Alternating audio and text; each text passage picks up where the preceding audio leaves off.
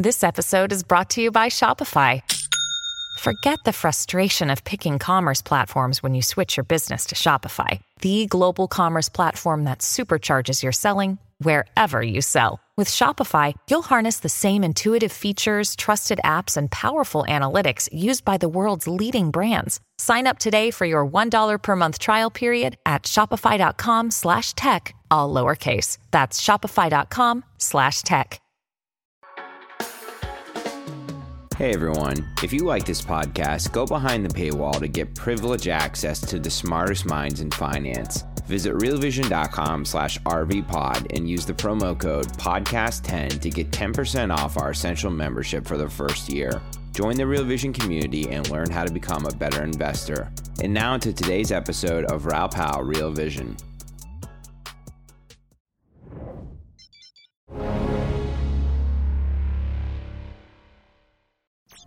The world of crypto is an incredibly exciting journey that we're all going on together. We don't know where it's leading to, but we know it's going to be absolutely massive. Join me, Raoul Pal, as I guide you on our adventure to discover just what this new world will look like. Welcome to this very special edition of Adventures in Crypto with me, Tarek Nazlawi, president of Science Magic Studios. We use emerging tech like blockchain and Web3 to deepen the connections between brands and people. And at this point, you'll be probably realizing that this is normally Raoul Pal's Adventures in Crypto. Raoul is a good friend and colleague and a co-founder of SMS as well. And that's how we ended up deciding to do a takeover for this month to take you on a very special tour about the story about brands and Web3, a topic which is often discussed as one of the major forces that can drive adoption for Web3 technology. But as many of us have seen, a lot of exciting developments, but it's also not a cakewalk to make that happen. So our job this month is to get under the hood of the why, the what, and the how of why brands are investing in Web3 with the people who are actually driving it behind the scenes. And with that, it is a great pleasure to introduce our guest today, Adam Brotman. Adam is the co-founder and co-CEO of Forum 3. Before that was Chief Digital Officer of Starbucks as well. So has seen the entire journey of digitization and loyalty at one of the brands, at one of the globe's largest brands, and no better person to talk to about a topic like this. So Adam, welcome to the show. Hey, Tarek. Thanks for having me. I'm excited to be here. Absolutely. I'm if we're going to have as good a conversation as the ones that we've had before, I know that we're going to have a lot of fun today. So look, why don't we just start at the top for people who aren't yet familiar with you or with Forum 3? Tell us about Forum 3 and what you guys do. Sure. So Forum 3 was created by my friend Andy Sack and I a couple of years ago. We have a small team of people that we've added since then, but including Joe O'Rourke and a whole bunch of other folks that we've been working with, and we started the company really based on a conversation Andy and I had during the heart of the pandemic at the end of 2020. Andy and I have been friends for over 20 years, and we had a conversation about how, which I think you and I are going to have a great conversation about today, about how much things had changed for consumers and what that meant for digital transformation for brands. We were talking about that, and we were specifically talking about Web3 and metaverse and AI, and we were thinking, wow, like we should do something together. We both had day jobs, but so we essentially created Forum 3 initially as a way to just put into action some of the conversations we were having about this new, essentially, era of digital transformation for brands. And so Forum 3 started as a friendship and started as a conversation, and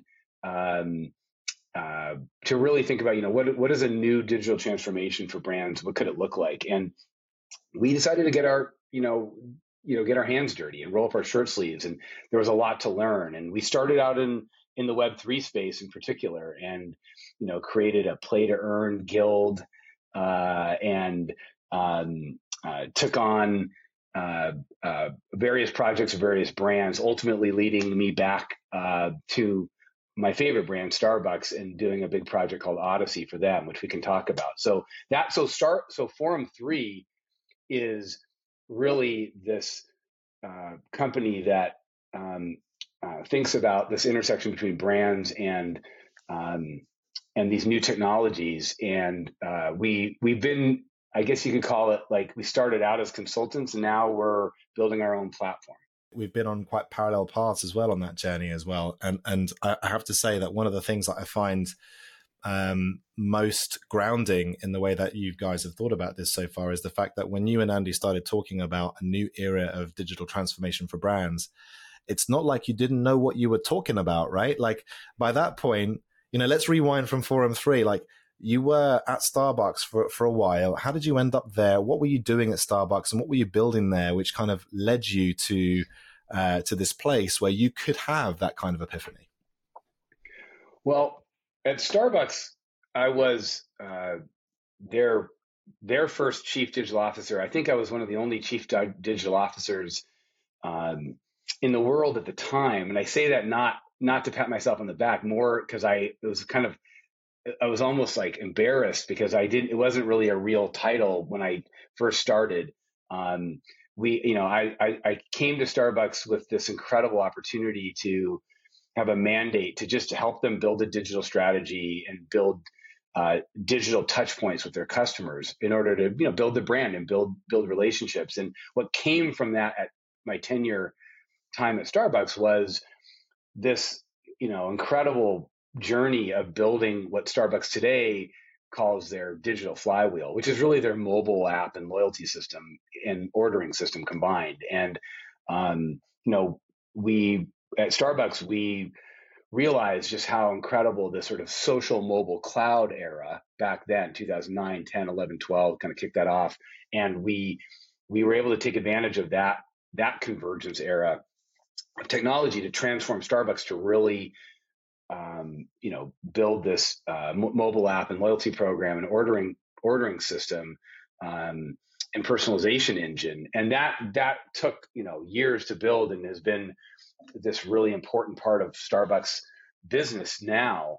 And we saw that. I got obviously as chief digital officer, and my team and I had a front row view of that whole process. Left Starbucks when Howard Schultz left for the second time. When he left for the second time in 2018, I left and went to J.Crew in New York and was the president and chief experience officer and eventually the co-CEO of J.Crew there for a short stint, launched a loyalty program there, was able to sort of take advantage and leverage on my experience at Starbucks, going from Seattle to New York, and then came back to the West Coast and that's then the pandemic hit.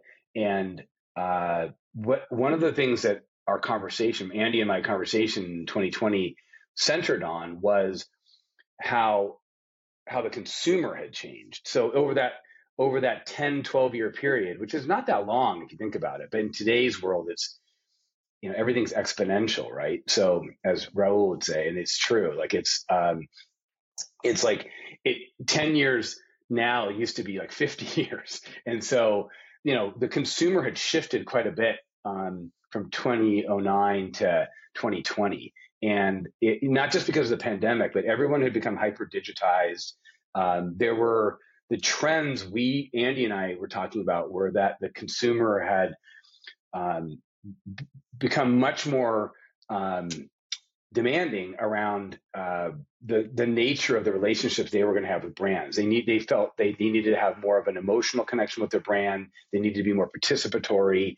You also had a younger consumer base, millennials and now Gen Z, that were coming into the market that had grown up as almost iPad digital natives. So they were thinking in terms of like Roblox and Pokemon Go and gamification. So you had all of these consumer shifts happening.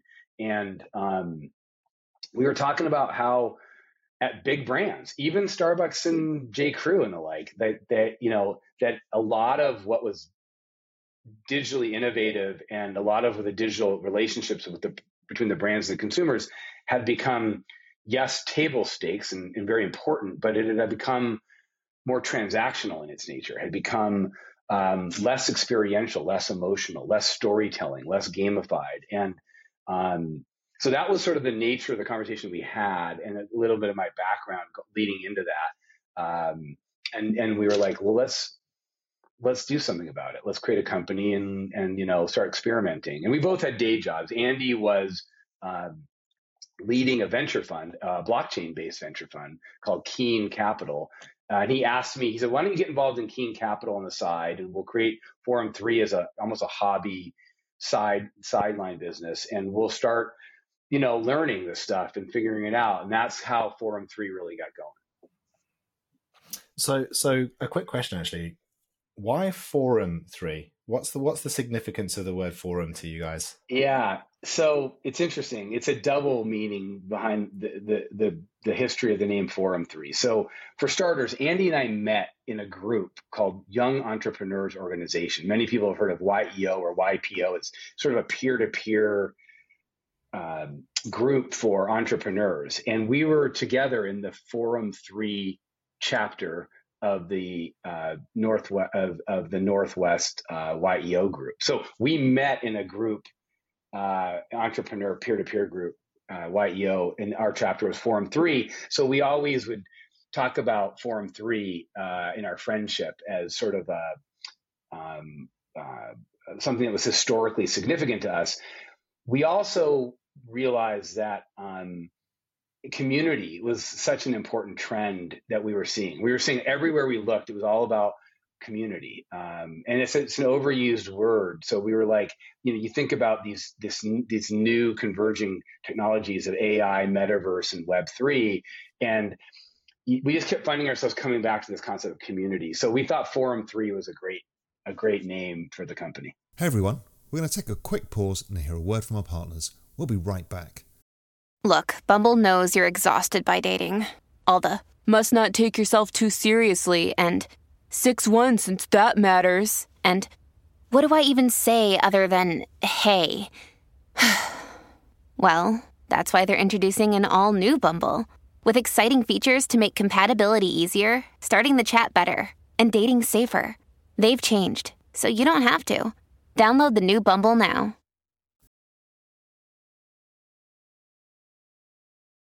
Well, I mean, it's definitely got a ring to it, and it's actually really nice to hear the backstory about how you and Andy kicked this off. And obviously, you have a very long history, and you could probably write a book about being co-CEO, which is probably not a mean feat in itself, but there's probably something quite unique about the culture in the company that would be built by people, two people at the top of that. But obviously, great way to start something like this is on a strong foundation of trust, really, which I guess is the bottom of everything. Yeah, for sure. Yeah. Andy, by the way, Andy's a much more experienced investor than I am. And he would tell you, he was a successful entrepreneur in his own right, and then became a very successful venture capitalist. He's invested in and counseled, hundreds of companies, and he would be the first person to say, like, don't do co-CEO to one of his portfolio companies. But because of our trust and relationship, we decided to give it a go that way. And I'm glad we have. And I'm sure if you asked our team, they'll tell you, depends on what day you ask them if they like the structure or not. But, sort of a two-headed beast at times. But it's been working well so far. Well, it definitely appears so. And on that theme of trust, then I'm guessing that the background then and the history that you had at Starbucks gave you a bit of that kind of fabric of trust to start experimenting. Like, tell us and the audience how the relationship came about. Did Starbucks come knocking for what do we do with Web3? Did you approach them? Was it a sort of a relationship type thing, or like how did that story come about? Yeah, it's a pretty cool story in the sense that Andy and I and Joe and our little team had already been working on Web3 and brands a little bit. We took on a project with Ben Mesrick, the author. We were advising Boston Globe, the media company, all in the Web3 space. And we were doing some of our own Web3 projects. We were his blockchain, on behalf of both his blockchain firm Keen and also for Forum 3, we were getting really involved in the NFT space and in the Web3 space. My old boss, Howard Schultz, founder and three-time CEO of Starbucks, who I consider one of the greatest business leaders of all time. He and I were staying in touch, and I didn't know it, but he was going to come back for his third stint as CEO of Starbucks. And at the time, right before he came back, he asked Andy and I, tell me more about this Web3 stuff you guys are doing. Like, it was not something he was very familiar with, but he was, as usual, he was curious about it, and was curious about, there's a lot of talk about Web3, and I'm hearing it all over, and, educate me. So he pulled Andy and I into his office and asked us to talk about the stuff that excited us about Web3, community, identity, interoperability, storytelling, the sort of inherent gamification that all came out of this technology that we thought was just really interesting, really empowering. And obviously it related to blockchain in general and sort of the self-sovereign nature of, truly owning digital assets and Ethereum and Bitcoin and sort of our feelings in general on the space. And we had a multi-day session with him, and he brought some of his team in, and again, he hadn't come back to Starbucks yet. And then after he had talked to us for a few days, and it was just fun to talk to, my old boss and tell him what Andy and I and the team were up to. And then we were surprised when he called us, not that long after, and said, "Hey, I got you're going to find out, later today that I'm making an announcement that I'm coming back as CEO, interim CEO at Starbucks. And, would love to have you guys be part of the process of, working with the Starbucks team on some innovative stuff along the lines you're talking about." Because in our conversations, and frankly, for the whole year leading up to even those conversations, I was tweeting stuff about how brands should be using this stuff. I mean, I was obviously involved in my own right, collecting and helping with projects, but I couldn't help myself but say, wouldn't it be cool if Starbucks did this and that with their loyalty program? Wouldn't it be cool if other brands would do things? You were doing some cool stuff with Adidas, and it's not like other brands weren't doing things. So it was kind of fun. I was commenting on what brands were doing, and I was focused on this sort of idea of how in particular you could use blockchain and digital assets and Web3 to create an entirely new paradigm around loyalty for brands. And it was all coming out of the same notion of Andy and my conversations around community, gamification, and storytelling and ownership, and how exciting Web3 was to potentially unlock some of that stuff that we felt brands needed to do. And we were just incredibly lucky that Howard and his new team, as they came on board for this interim CEO stint, they were like, "Would you work with the Starbucks team and help us think through what we could do in this space?" And, which was cool. And we got in, and they signed us up, and we're still an advisor to them. And what came out of it was Odyssey. And we worked with the Starbucks loyalty team, which is, one of my old teams. And I could give you more details, but one of the biggest things that I'll say that really catalyzed a lot of it was the fact that Starbucks already had a long history of not just building up a successful loyalty and mobile app system, but also had done some stuff with gamification and community in the past. And so there was some good foundations to build on. So that, for example, Starbucks had a game that it popped up every holiday season called Starbucks for Life. And they would get a lot of their loyalty members to play this game where you would buy coffee with your app, and then you would get essentially like little stickers that if you could match enough stickers, you could get coffee for a month or coffee for life. And so I was saying to the Starbucks team, hey, why aren't we creating an always on version of Starbucks for Life that involves storytelling and involves where you're not just getting these stickers that go away, but they could actually be digital collectibles that could ladder up to some new experiences that could be rewards. And to give credit where credit's due, the Starbucks team was awesome, and they just latched on, and we felt like I was back in my old chief digital officer role, and we built, we basically all collectively built Odyssey together. Well, there's a couple really interesting things that just thank you for unfolding that and, bringing us behind the curtain of that journey, because Sure. I think when you sort of do this, the pattern spotting across the different experiences people have had championing this with brands, you start to understand that, what are the ingredients of the things that really thrive. And you had a couple here. The first is, let's not pretend that Web3 reinvented marketing completely. Like there was a world before that, right? And you had a company here which already had one of the most lauded and respected loyalty programs that was out there, right? So the bar was already, pretty high when it comes to the commitment to driving consumer engagement and lifetime value. So there's definitely one. And the second is, you spent a little bit of time with the incoming CEO, very precious time to plant those seeds to the degree where there was like, I see a match between what it is that we need to do in the company that I want to come in and lead. I've got people here that I trust and know from previous experience to do that. And the culture of this place is going to make room for us to take what we've done that step further. So there's very fertile territory there to work with.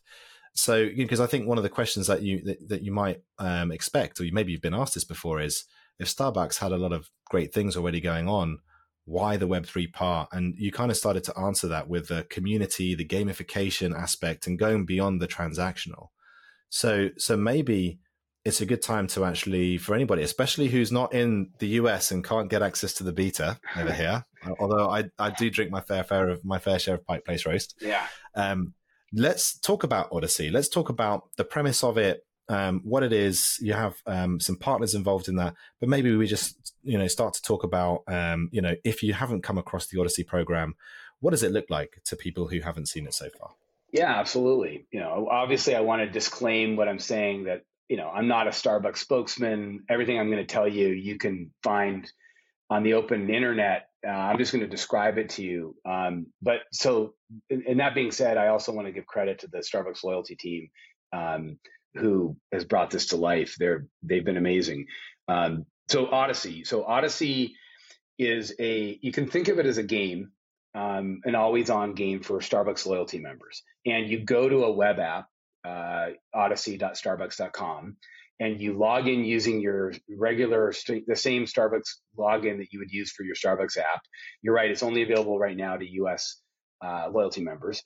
And you log in and you're presented with a series of journeys that you can decide if you want to do them or not. Each journey has a bunch of activities in it, like maybe 3 or 4 activities.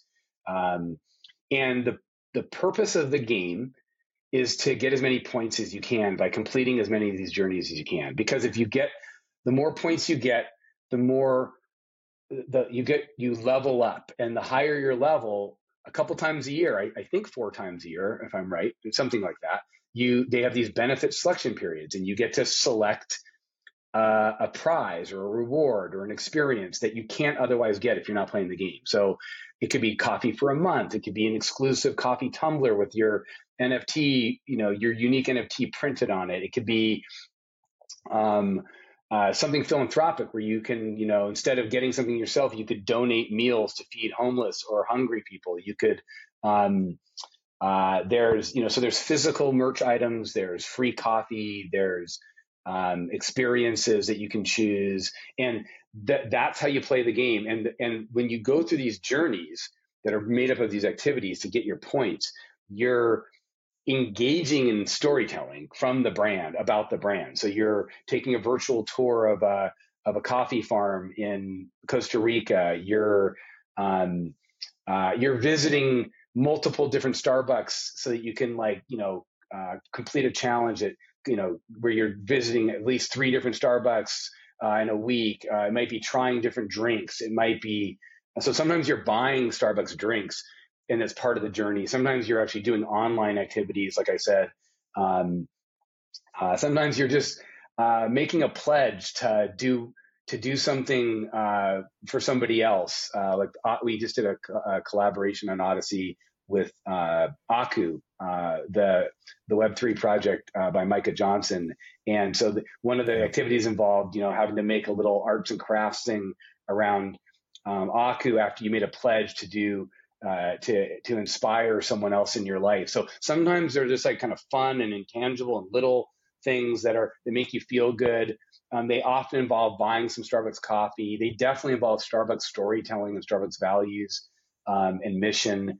And you do all that and you level up, and you can earn these great prizes if you get enough points. And there are what's happening is you're going through this, the Web3 part of it.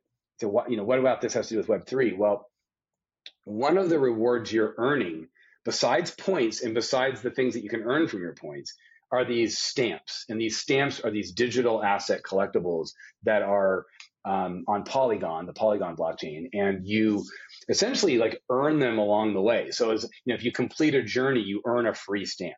And if you've done certain things, you might get a stamp airdrop to you. And if you want to, you can buy a stamp. So they have some stamps for sale occasionally. And every stamp comes with points embedded in it, and every stamp is a collectible in its own right. And Starbucks partnered with Nifty Gateway so that there could be an embedded custodial wallet as well as an embedded marketplace. So if you want to sell your stamp or want to buy one you don't have to complete a set, or something's collectible, or you just happen to see like, oh wow, the stamp's worth $40. I could sell it and buy $40 worth of Starbucks coffee now. Like, so there's like fun. It reminds me a lot of like when I used to collect baseball cards and stamps and sneakers and stuff. Like there's a collectible community going on with a built-in marketplace, all built on top of a loyalty game that involves storytelling and exclusive prizes. Hey everyone, we're going to take another quick break and hear a word from our partners, and then we'll be right back. Another day is here, and you're ready for it. What to wear? Check. Breakfast, lunch, and dinner? Check. Planning for what's next and how to save for it? That's where Bank of America can help. For your financial to-dos, Bank of America has experts ready to help get you closer to your goals. Get started at one of our local financial centers or 24/7 in our mobile banking app. Find a location near you at bankofamerica.com/talktous. What would you like the power to do? Mobile banking requires downloading the app and is only available for select devices. Message and data rates may apply. Bank of America NA, member FDIC. So I mean, I'm really glad. So you did it in a fantastic order there. I know that this isn't the first time you told the story, but I think it was fascinating to hear you say, well, what about this part is Web3? Because actually what you described there about the journeys and the you're just like, yeah, it sounds kind of like a loyalty program, but there's something which about the digital asset of the stamp itself, which transforms the emotion and the interactions which can happen in this program. What is it that you think is so transformative about introducing the digital asset of the stamp, which changes the emotional connection here? Yeah, I love talking to you about this stuff, Tarek. So, because you're right, that's a great question. So I left out something important, which is community. And that community comes from this feeling that you're part of a process, part of a game, part of a hobby that other people are also part of and find fun and interesting. And they want to talk about it. So if you think about a lot of what happens with Web3, when go all the way back, I'm going to answer your question by going all the way back to when Andy and I first got started in the space. Like we started, before we got hyped up, we started buying NFTs and being a part of these little NFT communities. And before all the hype and all the other crap took over, it was just pure fun. It was just like, it wasn't about speculation. It was just about like, oh, this is cool. Again, it reminded me of collecting baseball cards or collecting stamps or collecting sneakers. It was about just the fun of it. And yeah, but part of the fun of collecting and being a part of a community of other people that happen to care about collecting the same thing I was collecting was that I owned the thing I was collecting. Like, in fact, I don't think it's called collecting if you don't own it. I don't even know if that term applies if you don't possess and own the thing. So, but how do you possess and own something that's digital? It's hard. It's hard to get your head around it. It's hard technically. And that was the fun part of the blockchain. Like blockchain, I'm not saying blockchain is the only way you can own something and possess it digitally. Maybe there's some other way you can do it, but it's the easiest way that I know of. And there was a lot of other people using blockchain to do that. So it worked in terms of collecting digital assets. And so you go all the way back now to Odyssey.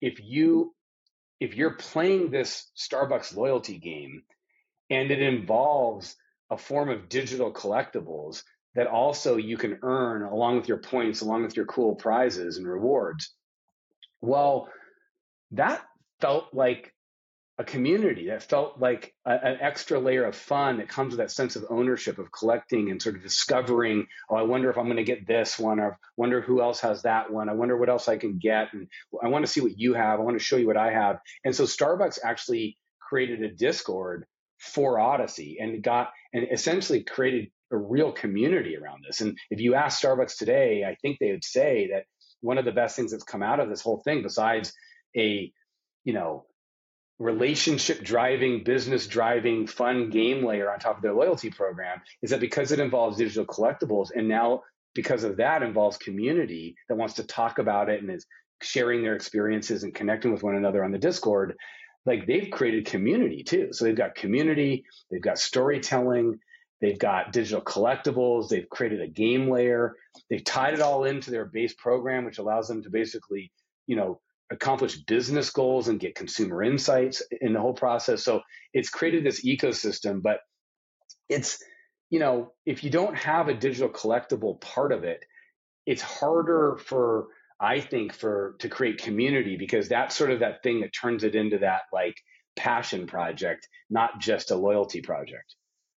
There's definitely something intrinsically human about the sense of belonging and identity that comes along with ownership. And it's very difficult to decouple those, and it's very difficult to fake that in any other way. And I think one of the interesting things that in previous conversations that we've talked about, because you mentioned Nifty Gateway and custodial wallet, which I'd love to come back to the wallet topic as well, but the marketplace is quite an important part of that as well, isn't it? Because if I have a certain number of things, like firstly, there's a very practical thing. If I don't have all the ones I want to complete a collection and complete a quest, like I might have missed the window. So like I might need to go find somebody who doesn't want it to go get it. That's right. But you've talked a little bit about the importance of being able to put a financial value on something in order to create the actual human realization that I actually own this thing. That's right. Like how could I sell or trade something that I don't own? That's right. But from the outside, it also looks a bit like, well, marketplace is kind of financialized behavior. So yeah. Talk a little bit about, like, you said it wasn't about the speculation. It's not about the financialized behavior and collecting and flipping and hyping and pumping. It's really more about the community and the ownership side. So talk about the role of the marketplace in this and why that was such an important decision. Yeah, that's right. Because Starbucks has done a really nice job on Odyssey of making it so that the value you get from owning these stamps, either you got them for free because you completed a journey, or if you bought one, you got a bunch of points that are going to give you essentially like equal value on your prize, or whatever they call it, the benefit selection criteria. Like they've done a nice job of being like, look, if you play this game and have fun, it doesn't matter what these stamps are worth. They've done a nice job of building a program that does not require or rely in any way on sort of speculation. However, to your question, when I'm gonna embarrass myself a little bit, but when I used to collect coins and baseball cards and stamps when I was a kid, I would go. I'm dating myself. Definitely pre-internet. I would go down to the little shop next to my house, in the little commercial area next to my house, and that's where I would look in the window and see what else was there and how much things were worth. And I would look at my little book of my cards and my stamps and my coins, and I would just want to, I'd be intrigued to know like something was worth something. Like it was making that, you said it was making that emotional and intellectual connection both to the fact that these things that I owned and were collecting were really mine, and they might have had some value. And I never really sold. I mean, I may have traded some and sold some, but I mostly bought from that little shop and sort of did research. And so the purpose of the marketplace, in my opinion, and why it was so important to build it into the Odyssey experience, was so that you could have that first for a lot of non Web3 natives that were going to play this game and are playing this game. They could go, oh, you're kidding. Like this little stamp I got that I think is fun and cool. Maybe they thought of it as like a badge from Foursquare back in the day, is how they related to it. But they're like, no, wait, I actually see there's this built-in marketplace, and I see it's worth $20 or something.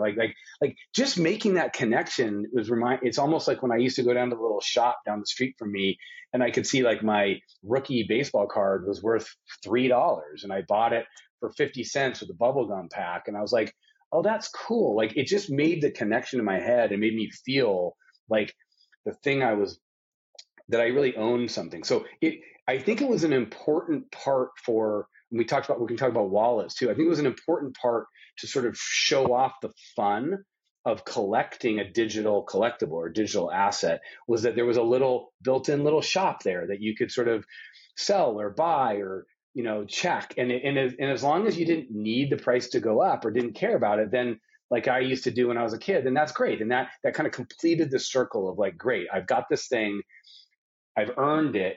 Now, in most of Web3 and blockchain, as you mostly have to be a little bit technically proficient. You have to know how to use a wallet. And the average person can get spooked off by having to like learn what a crypto wallet even is, or have to learn anything about blockchain. So with Odyssey, it was important to sort of do everything I just said, but make it as simple and easy to use as buying something on Amazon or buying something at the store down the street, right? So it was like, so we were like, how do you do that? Well, that's where Nifty Gateway came in, because Nifty had been a leader forever, for years in the space, making it really easy for people to just use like a credit card to buy an NFT, and they would hold the NFT in a wallet for you with your account. So you never had to learn anything about crypto wallets or anything about cryptocurrencies. But what was great about Nifty is that they were this great, you could almost call them like Web 2.5. They were this great company for understanding and believing in the Web3 ethos, and then blockchain, and then the power of like self-sovereignty and interoperability and all the benefits that come from cryptocurrencies and blockchain in general, but without forcing that on you in order to be able to have the fun and joy of collecting a digital piece of art or a collectible. So what they did is they would hold it for you in this thing called a custodial wallet and let you use your credit card.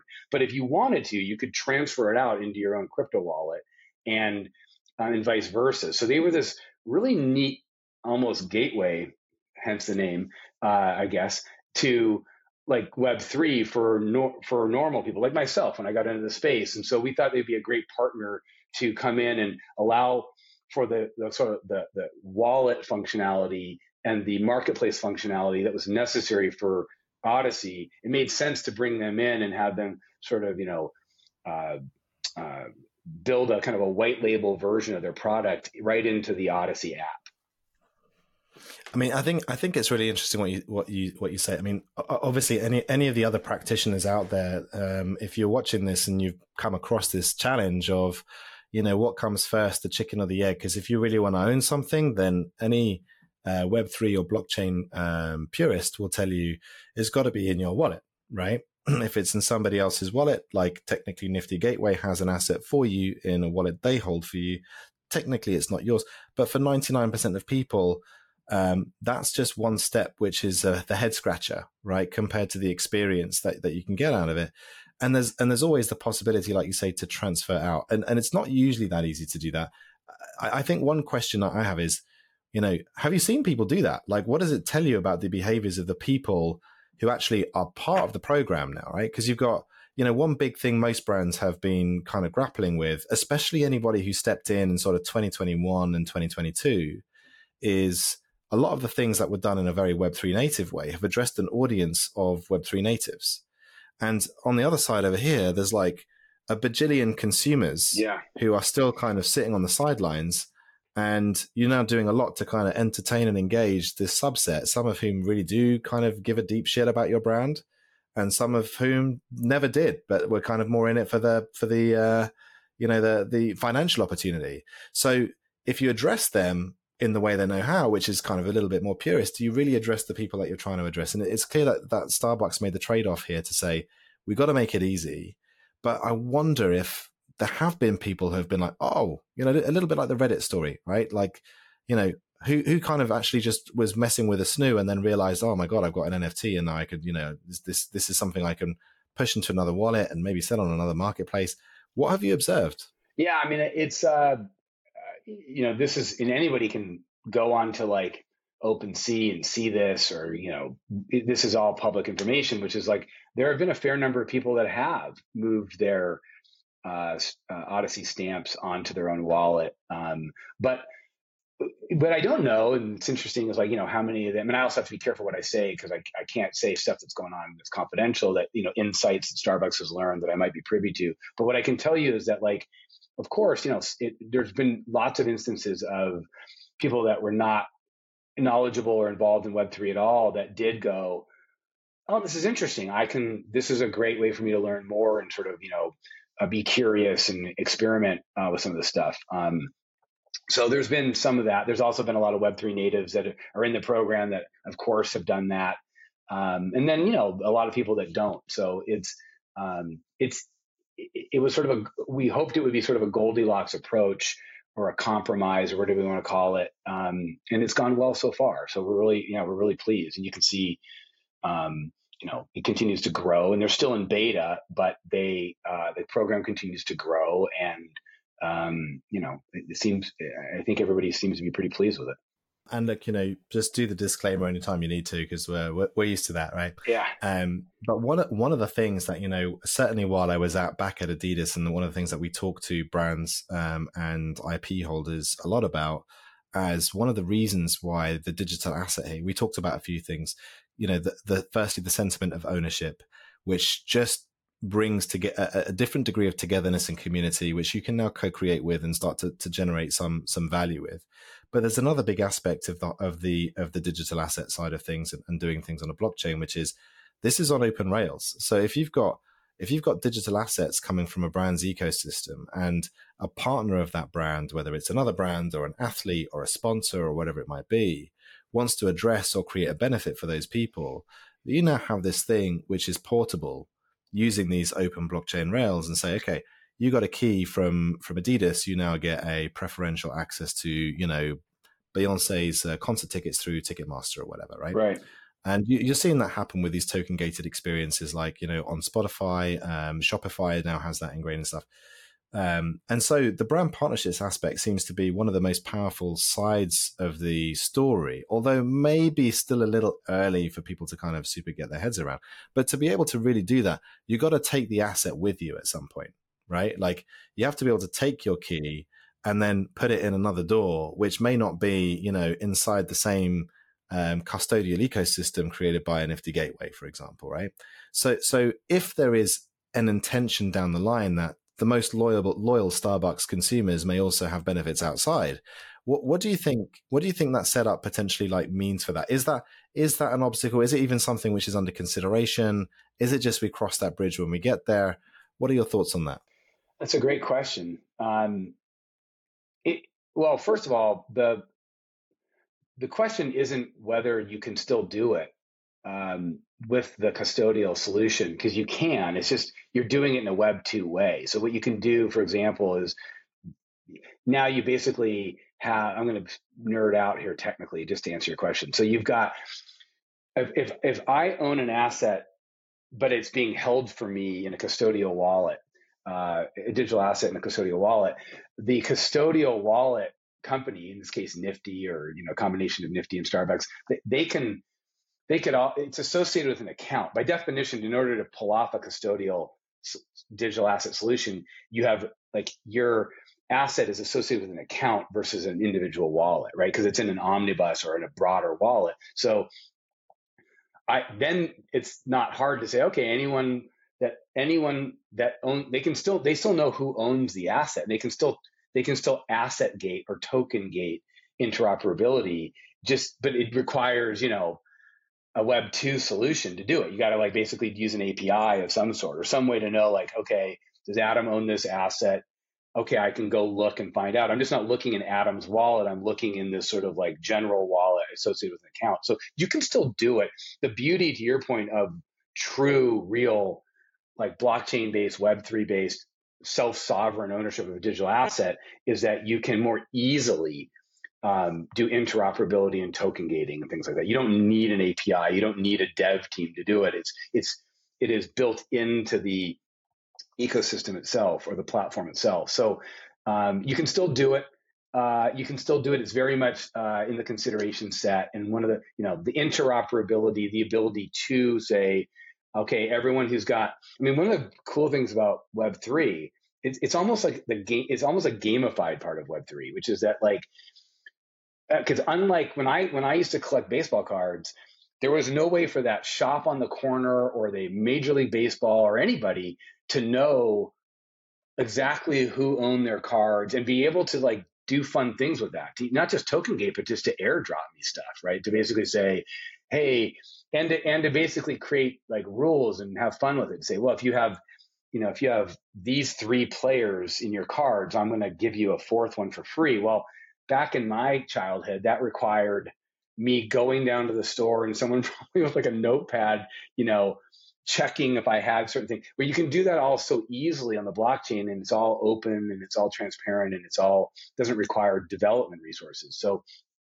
I think that's one of the cool things about Web3.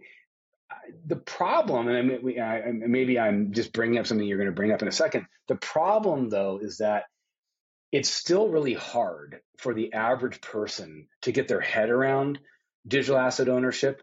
But more importantly than that, to think about what it means to self-custody stuff. By the way, I think there's a magic to self-custody. I love doing it. I think I encourage people to not be afraid of it. And there is a truth to not your keys, not your crypto, saying. However, there's a reason why a lot of people use Coinbase to buy Bitcoin or Ethereum, right, as opposed to using a wallet. I think those people believe they own it, but they're right. They're not self-sovereignty owning it. And there is a real reason that you should really think hard about the benefits of self-sovereignty. But what it comes with is a really complicated user experience still, in my opinion. We have not, as an industry or as a sector, cracked the code on that. So that's why there's trade-offs here. And I think when brands are thinking about the space, they got to think about, why am I doing this? I want to create a better relationship with my customers. I want to create storytelling and community and gamification. And Web3 can be really helpful in those ways, but it doesn't matter if nobody can use it. Or the average person can't 100%. Use it. So that's sort of the challenge, I think, that everybody's still kind of working their way through. And now you see a lot of experiences where it's, you can, connect with your wallet, or you log in, create an account and log in, and we'll do it the other way for you. So that there's, you get to kind of pick your adventure with respect to custody, which I think is, certainly in some of the experiences that I've been taking a look at more recently, is reducing that barrier and getting a lot more people involved, which is not a bad segue, because, now we talk about Starbucks in being in Starbucks Odyssey being in beta. It's definitely one of the most mature programs out there by now. Like you said, things are getting exponential, and a year is a really long time right. in this space. Let's maybe have a start thinking about what might lie ahead here, right? You gave us a bit of a picture of all the different journeys, the different ways this can be gamified, the different combinations of journeys which might unlock a next thing. It's like you're almost constantly evolving this always-on game that you were talking about in the very beginning, right?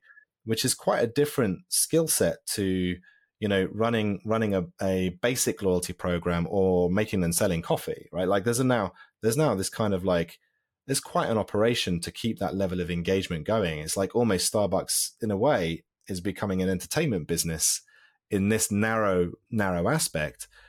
How do you think about the scaling of this with respect to, Starbucks? I don't know how many millions of members there are on the rewards program, but it must be millions. Yeah. To get from this beta to those, do you ever expect that it'll be the majority of Starbucks customers that will be engaging with something like that?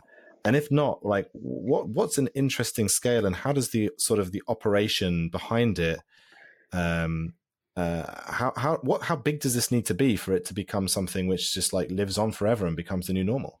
It's a great question, and I think kudos to Starbucks. I think they're willing. They've always been willing to experiment and learn. When we built the mobile app, We had no idea. We built a loyalty program and a mobile app that now accounts for, I think it's approximately 60% of their business goes across loyalty in the U.S. And it's something like it's over 30 million active loyalty members in the U.S.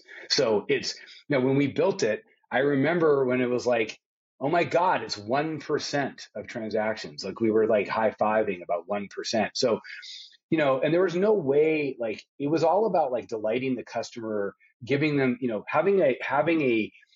building a better relationship with the customer. So thinking about like, how can you engage with the customer in a way that they're going to get something out of it. It's going to make them feel closer to you. And you get to basically tell stories and have a relationship with the customer that you wouldn't be able to through some kind of transactional, more typical transactional nature. So at the time we were innovating on things like mobile payment, points-based loyalty program, mobile ordering. We were doing all that, but that felt magical compared to I walk into a card and I swipe a plastic credit card and I don't get any points and I have to wait in line. And so to go back to your question, then we evolved to mobile ordering and mobile payment and a digital loyalty program, earn and burn loyalty program that became the majority of Starbucks customer transactions. Like, how do you go the next level? And so Odyssey is an example. It's not, maybe it is the answer forever, but it's an example of building upon that. So think about it. Odyssey is built on the Starbucks loyalty login credentials, right? They didn't have to do anything new to incorporate purchases and gamifying purchases and storytelling around purchases into their experience because you already have the login. It could know where you bought something and what you bought. And so that was not just beneficial to Starbucks, it was beneficial to the customer. So for example, Starbucks Odyssey, the latest journey they just released just now is called Going Places. Okay. So the first activity in the Going Places journey is called the Community Challenge. And basically what it says is like, you need to visit 3 different Starbucks stores. Okay. Just 3 different ones in the time period. And then what it does is it's like plotting where everyone in the entire Odyssey community of participants is going. And if you get to 8,000 different stores in the US visited in a certain amount of time, there'll be an extra bonus unlocked on top of the journey stamp you're going to get. And it's being tracked live in the app. Like I think they're up to 6,772 out of 8,000, and the journey's only been live for a few days now. So it's fun, and everybody in the Discord on the community side is saying, "Oh, this is amazing, right? Like we're close to the goal," and it's like this community activity that involves buying Starbucks at different places. It's fun. There's another part of that same journey that's called an in-store expedition. You're going to go on a virtual treasure hunt at a Starbucks store near you. You grab your phone. There's going to be a VR. I haven't done that part yet. I think it's going to be like a VR access or something like so, or maybe an AR, access to the experience. So now you've got like augmented reality complementing like a whole community of all these people trying to unlock a special prize by going to as many Starbucks as they can. And it's all being tracked live. I mean, all of that's happening on a loyalty program. And guess what? People are buying coffee, enjoying their coffee, and getting their normal Starbucks stars for doing it the whole time. So where can it go? It just can go anywhere, right? You can create games, you can create community, you can create storytelling.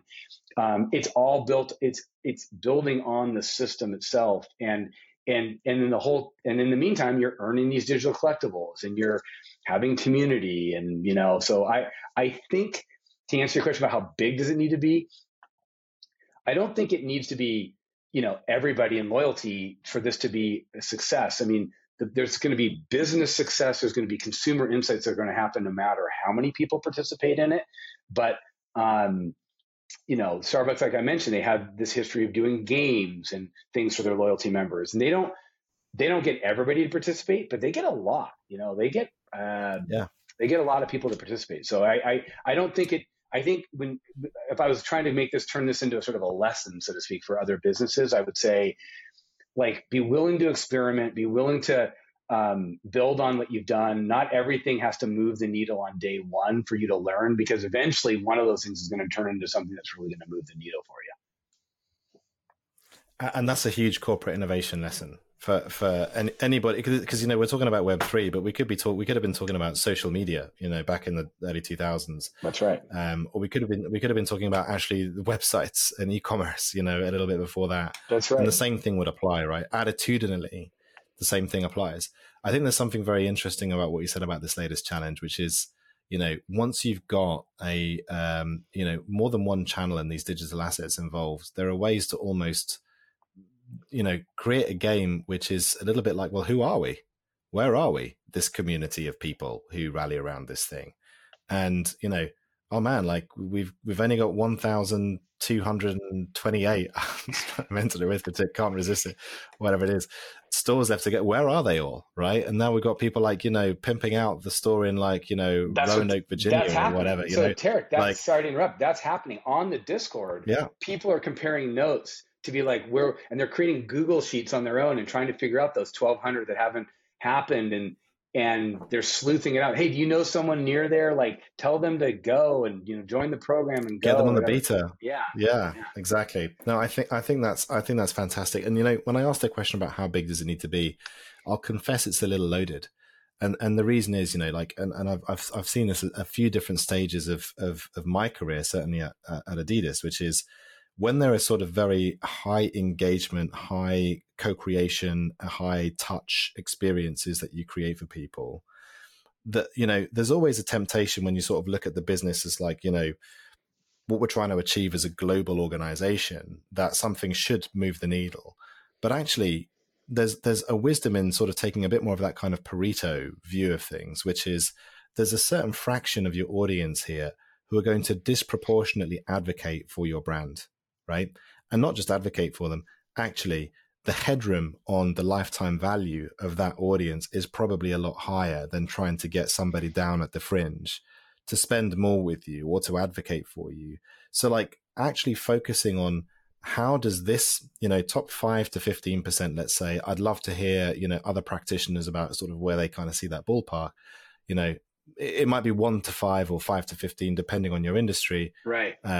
But those are the ones where, lifetime value, there's real kind of value to be created. And that headroom between the available cultural capital and emotional capital that people are ready to invest with you. I didn't get that. Could you? Sorry, Siri's telling me I'm taking taking too long to explain this. Yeah, no, she doesn't get it, which is a bad sign. This is a bad sign. Like, I think there's a wisdom in saying, don't worry about how big it is at the beginning, but there's one thing which I think differentiates what you've done with Starbucks relative to most of the other brands that have entered into the space, which is the build on top of the existing loyalty program, right? Like when you see brands entering into the space and sort of doing, a drop or a collection or an avatar or a PFP thing or whatever outside of their core loyalty base, now you've got an audience over here. Yeah. And you've got your main audience over here. Yeah. And the next question is, well, what's the overlap and how do I scale this thing? Yeah. Because now I need to try and figure out, so you see what Adidas did. Like Adidas basically said, you know what, like there are specific products for this special group of members here. Yeah. Bring your token to the Confirmed app and you get special access to only buy this product. And it's a way of almost signposting, you know what, if there are different ways of engaging with a brand that earn you different tokens, there are special basically products that you can buy or experiences that you can access by having this thing. And then you're like, oh, well, you know what? That's kind of what our overall membership program is meant to be about anyway. Like, why don't we take that learning and build it into the core mechanics of how it works? But you did that from the outset. And I think that means you get to find out without having to smash that many eggs, right? You just get to sort of keep exploring and see what the penetration of this program could possibly become. I think that's right. I mean, it's sort of to maybe even segue into some of the stuff that Forum 3 is doing next. We've really been building on those lessons. So first of all, I'll say when you were just talking about the importance of these sort of super fans or these core customers, and the importance of also not innovating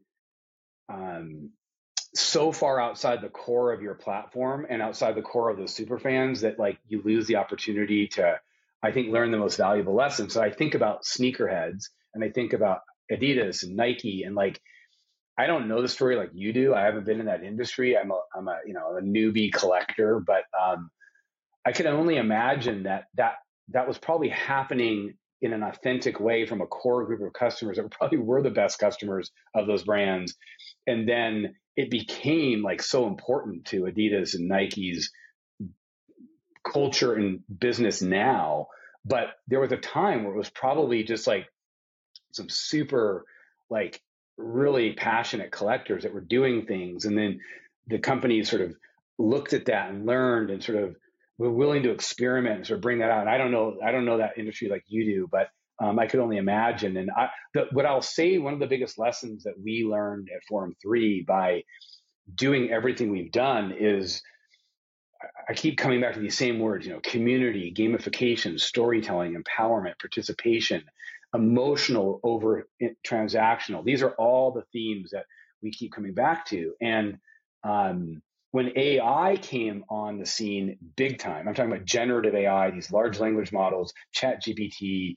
When Odyssey got launched by Starbucks in December of last year, it was basically the same day, almost to the day. It was like a week away from when ChatGPT went public and it went live. And we were like, wow, this is really interesting, because particularly with some of these like tools like Midjourney and Dolly and Stable Diffusion, these generative AI tools that allowed people to create art or create images or create videos or create ChatGPT or some of these other large language models. They can create, I'll call it business plans. They can create songs and books. And so we were like, wow, this is like this incredible democratizing code. Yeah, code. Like code's a big part of it. They can create games. So think about Odyssey. I'm describing a product that has all these different facets to it. A big part of what's happening in Odyssey is like little mini journeys and experiences that are all code based or digital. And so with the rise of generative AI for being, frankly, this incredible transformational and democratizing creation tool, we at Forum 3 were like, whoa, like, because right away, just like we did with Web3 and Metaverse, we were like, this is really interesting. We had been talking about AI, but until ChatGPT came along, it wasn't as democratizing as we saw. We were like, well, you just type in some words and incredible stuff comes out.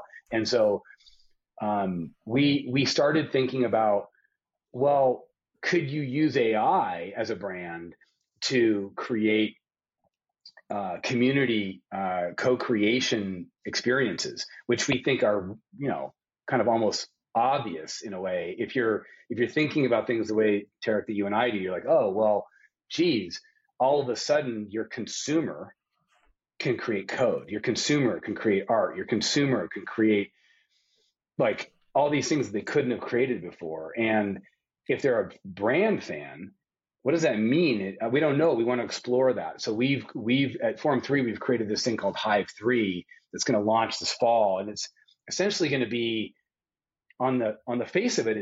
It's an AI competitive league for AI creators to compete against briefs. So we'll say either a real brand or we'll do a mock brand brief and say, okay, community of creators, almost like an esport, and say, all right, you're going to create, the contest is to see who can create the best whatever this week. And then we have judges and we have prizes.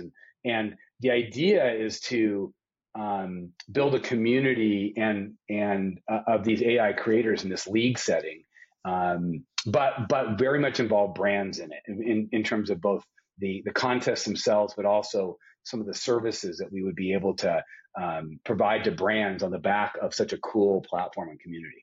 I mean, I love the idea. And by the way, I mean, it's a great segue because, you talked about the same themes of, community, gamification, participation. And we started this whole conversation talking about Web3 as one of the emerging technologies to do that. And this convergence of Web3, metaverse, and AI. And kind of just seeing that, like, okay, blockchain rails are kind of some rails here, but these adjacent technologies only actually amplify the core North Star, which is about that deeper connection between, people and brands ultimately. And so question for you is, firstly, I saw the announcement, very much looking forward to maybe even competing on one of these briefs just to see how my AI chops look on this stuff. So do you also see then, is there a dot joining? Like if you sort of think about the things that you've learned through Starbucks, and I do want to ask you a question about, if you could go back and advise yourself. So we'll come back to that, but we're on this narrative arc right now. Is there actually a Web3 or blockchain element that kind of underpins what you're thinking about with respect to Hive 3?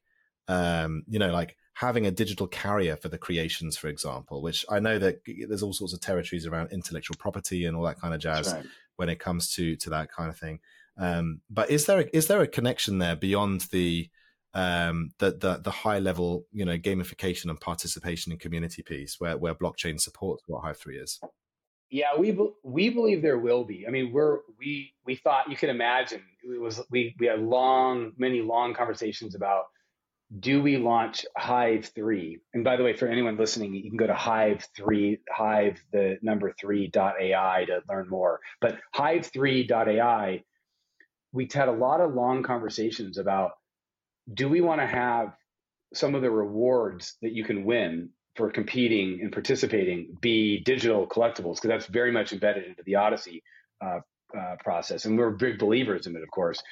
And we decided to take a beat on that for launch, because we didn't want to do too many things all at first. We wanted to make sure we could have something that was engaging and interesting and fun for these AI creators, this league concept, and make sure that it worked well and they were enjoying it and they were learning and winning and having fun, that we had a place for brands to come into it and take advantage and participate. But we very much, of course, think that there will be a gradual but definite infusion of multiple blockchain related things. So there's both digital assets that we think that you could win, that are either coming from us or coming from the brands. And then of course it could eventually form like our own version of a multi-brand loyalty program, kind of across the back end of what we're doing. So, but we're like, whoa, that's just going to confuse everybody if we do that to start. So let's take a chill. Let's launch something that's fun and interesting and makes sense and is beneficial to both the AI creators and hopefully to the brands that we're involved with. And then bring the Web3 and even the metaverse in. I mean, when you look at with Apple's announcement of, I think it's called like the Quest Pro or something, but like, or is that, no, it's not Vision Pro. I'm mixing the Oculus one with the Apple one. Sorry. The Apple new, like, AR, VR goggles, like we're like, yeah, we look at that and say, that's amazing. And yes, like as much as it kind of is a little bit dystopian to think about, I think this idea of a lot of people are going to want to experience a lot of their digital connections through the AR, VR experience.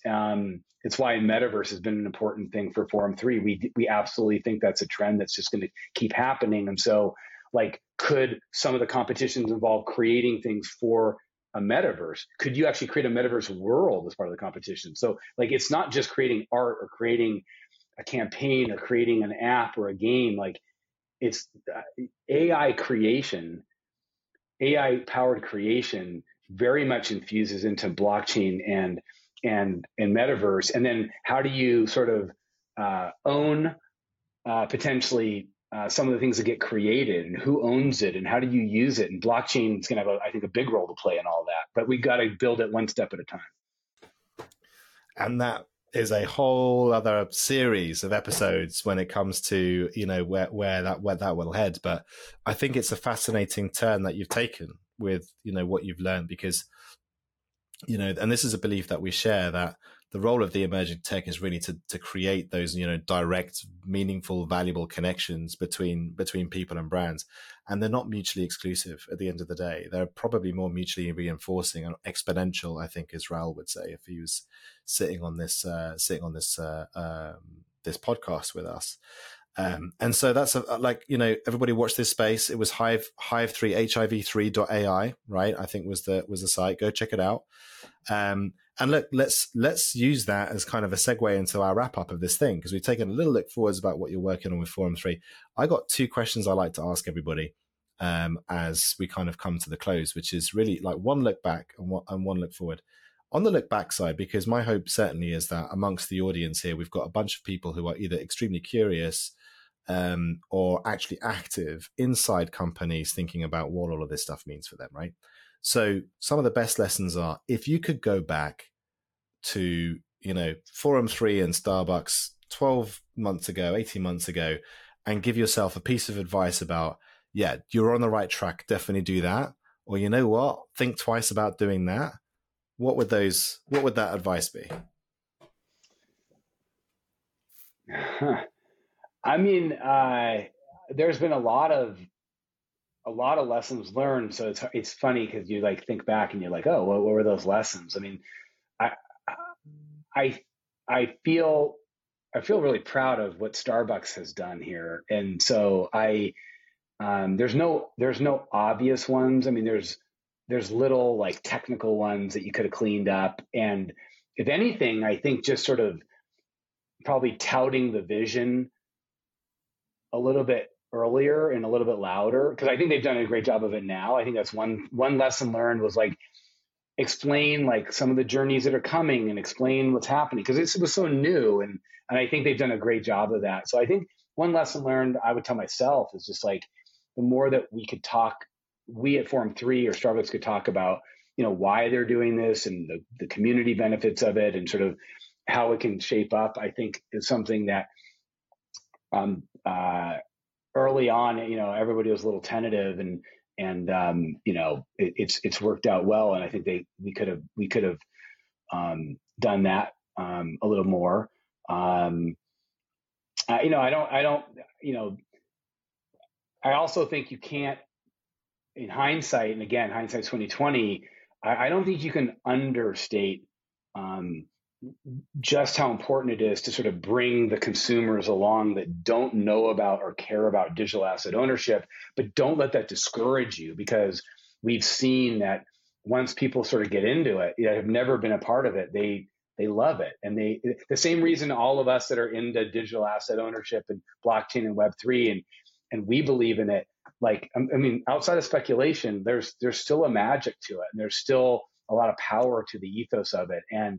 And you got to be patient. You got to get through that. And I think we've all been through some pretty rough seas in the last 6 months in the last year of, the space being in such a tough spot from a narrative perspective, but it doesn't change the fact of what got us excited about it in the first place. And I feel like that's something I would have said back too, to be like, don't forget, like, the magic is still there. Which is the name of your company, right? Like magic and science, I think, right? So science magic. That's right. Yeah. That's right. Well remembered. And actually, I think, you've dropped a couple gems here, which again, I think they speak more to the corporate innovation ethos, which is, courage is part of the ingredients for success, as is a little tenacity along with some agility. But, having that fertile ground that we talked about at the very beginning of this episode, very strong top-down support, strong fabric of trust, commitment to engagement and loyalty to the highest degree already, just put the wind in the sails to get you through those rough seas, if I'm going to, build on your poetry here a little bit. Yeah, well put. Adam. Well put. So, if I may, I'll just hammer home from a pattern spotting perspective, is that I think one of the lessons around, building on the loyalty program that you have, I think for some companies they'd find it extremely hard because, it's so ingrained in the infrastructure and, it's one of the things that you don't mess with. It's almost like an industrial machine. So experimenting with it may seem like a very risky thing, but there are certainly advantages of building on that database of consumers you've already got, because now you don't have to bridge between this little audience you've built over here and your mainstream consumer. And I'm sure there are some brands out there that are envious of that journey. And by the way, you mentioned about the Adidas journey. There'll be another episode, just to sort of plug this one. There'll be another episode with Vladislav Lazarov of Adidas, retracing the steps up until the time I was still there, and then everything since then. So all of those lessons learned are also going to be packed into another fantastic episode of Adventures in Crypto for you, Adam, and for the rest of our audience. Oh, good. I can't wait to watch. I mean, I learn so much every time I listen to you, Tarek and Raul, and so I can't wait to tune into that. Yeah, there'll be 4 episodes actually in total. So thank you so much for being one of ours. And my last question, we're going to dream now, like between 12 and 36 months from now, what's your kind of, I don't want to say prediction, but what's your hope or ambition for this space of, blockchain, AI, and emerging tech? What do you really want to see in that time frame? Well, first of all, I think it's worth. There's a word we use at Forum 3 a lot, which is this word responsible. I feel like appropriately, there's a lot of talk right now about what does responsible look like when it comes to taking advantage of these technologies, particularly AI, but obviously blockchain and metaverse. I think there are a lot of pitfalls and landmines and concerns in this space. And I'm not going to end on a downer, I promise. The reason I'm saying that is because when I think about the next 36 months, it's kind of like we were just talking about. I hope there's a way that a lot of us, I'm talking about society, mainstream, can understand that this stuff is happening. So how do we take advantage of it, but also at the same time, realize that people can get hurt. Bad things can happen, but it doesn't mean that you just sort of sweep it under the rug and pretend it's not happening. So so we talk a lot about we're really keen on figuring out what does it mean to responsibly use AI for image creation or video creation or otherwise. And there's a lot of reasons to have to be concerned about that, but that doesn't mean we're not experimenting with it and thinking about it and trying to find ways that are brand safe.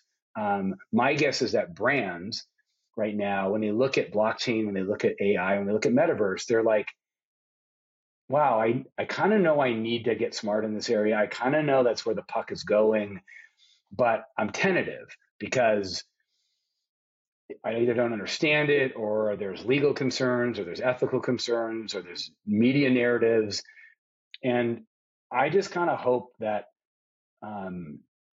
we can all sort of keep our wits about us and have an open mind on both sides to recognize the pitfalls and the realities of what are the watch outs and what are the problems, but at the same time, understand that genie's out of the bottle on this stuff. So we need to sort of talk about it and figure out ways to do it. And I've in working with brands, what's great in a way is that brands provide a good bar because, brands are conservative and brands are appropriately careful. And so if you can do things that are brand safe, I think, or try to anyways, in general, that kind of is a nice bar to try to hit, which is get your hands dirty, experiment, but do it in a way where, you're trying to be as responsible as possible. So that's my hope, is that we go from this, I'll call it sort of polarizing state of affairs to one where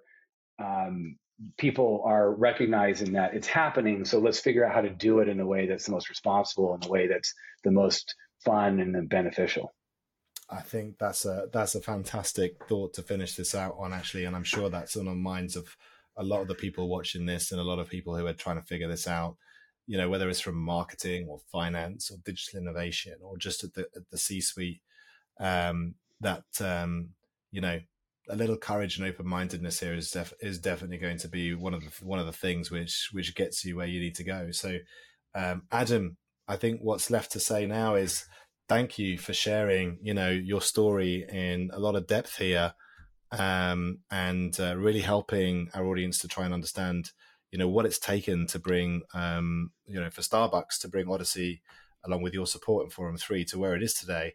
And also to zoom out a little bit on how these emerging technologies kind of amplify each other in the vision that you have. So very much appreciate the time the honesty, and you have a very entertaining way of telling the story too. So thank you so much for being with us. Thanks for having me. It's always great to talk to you, man.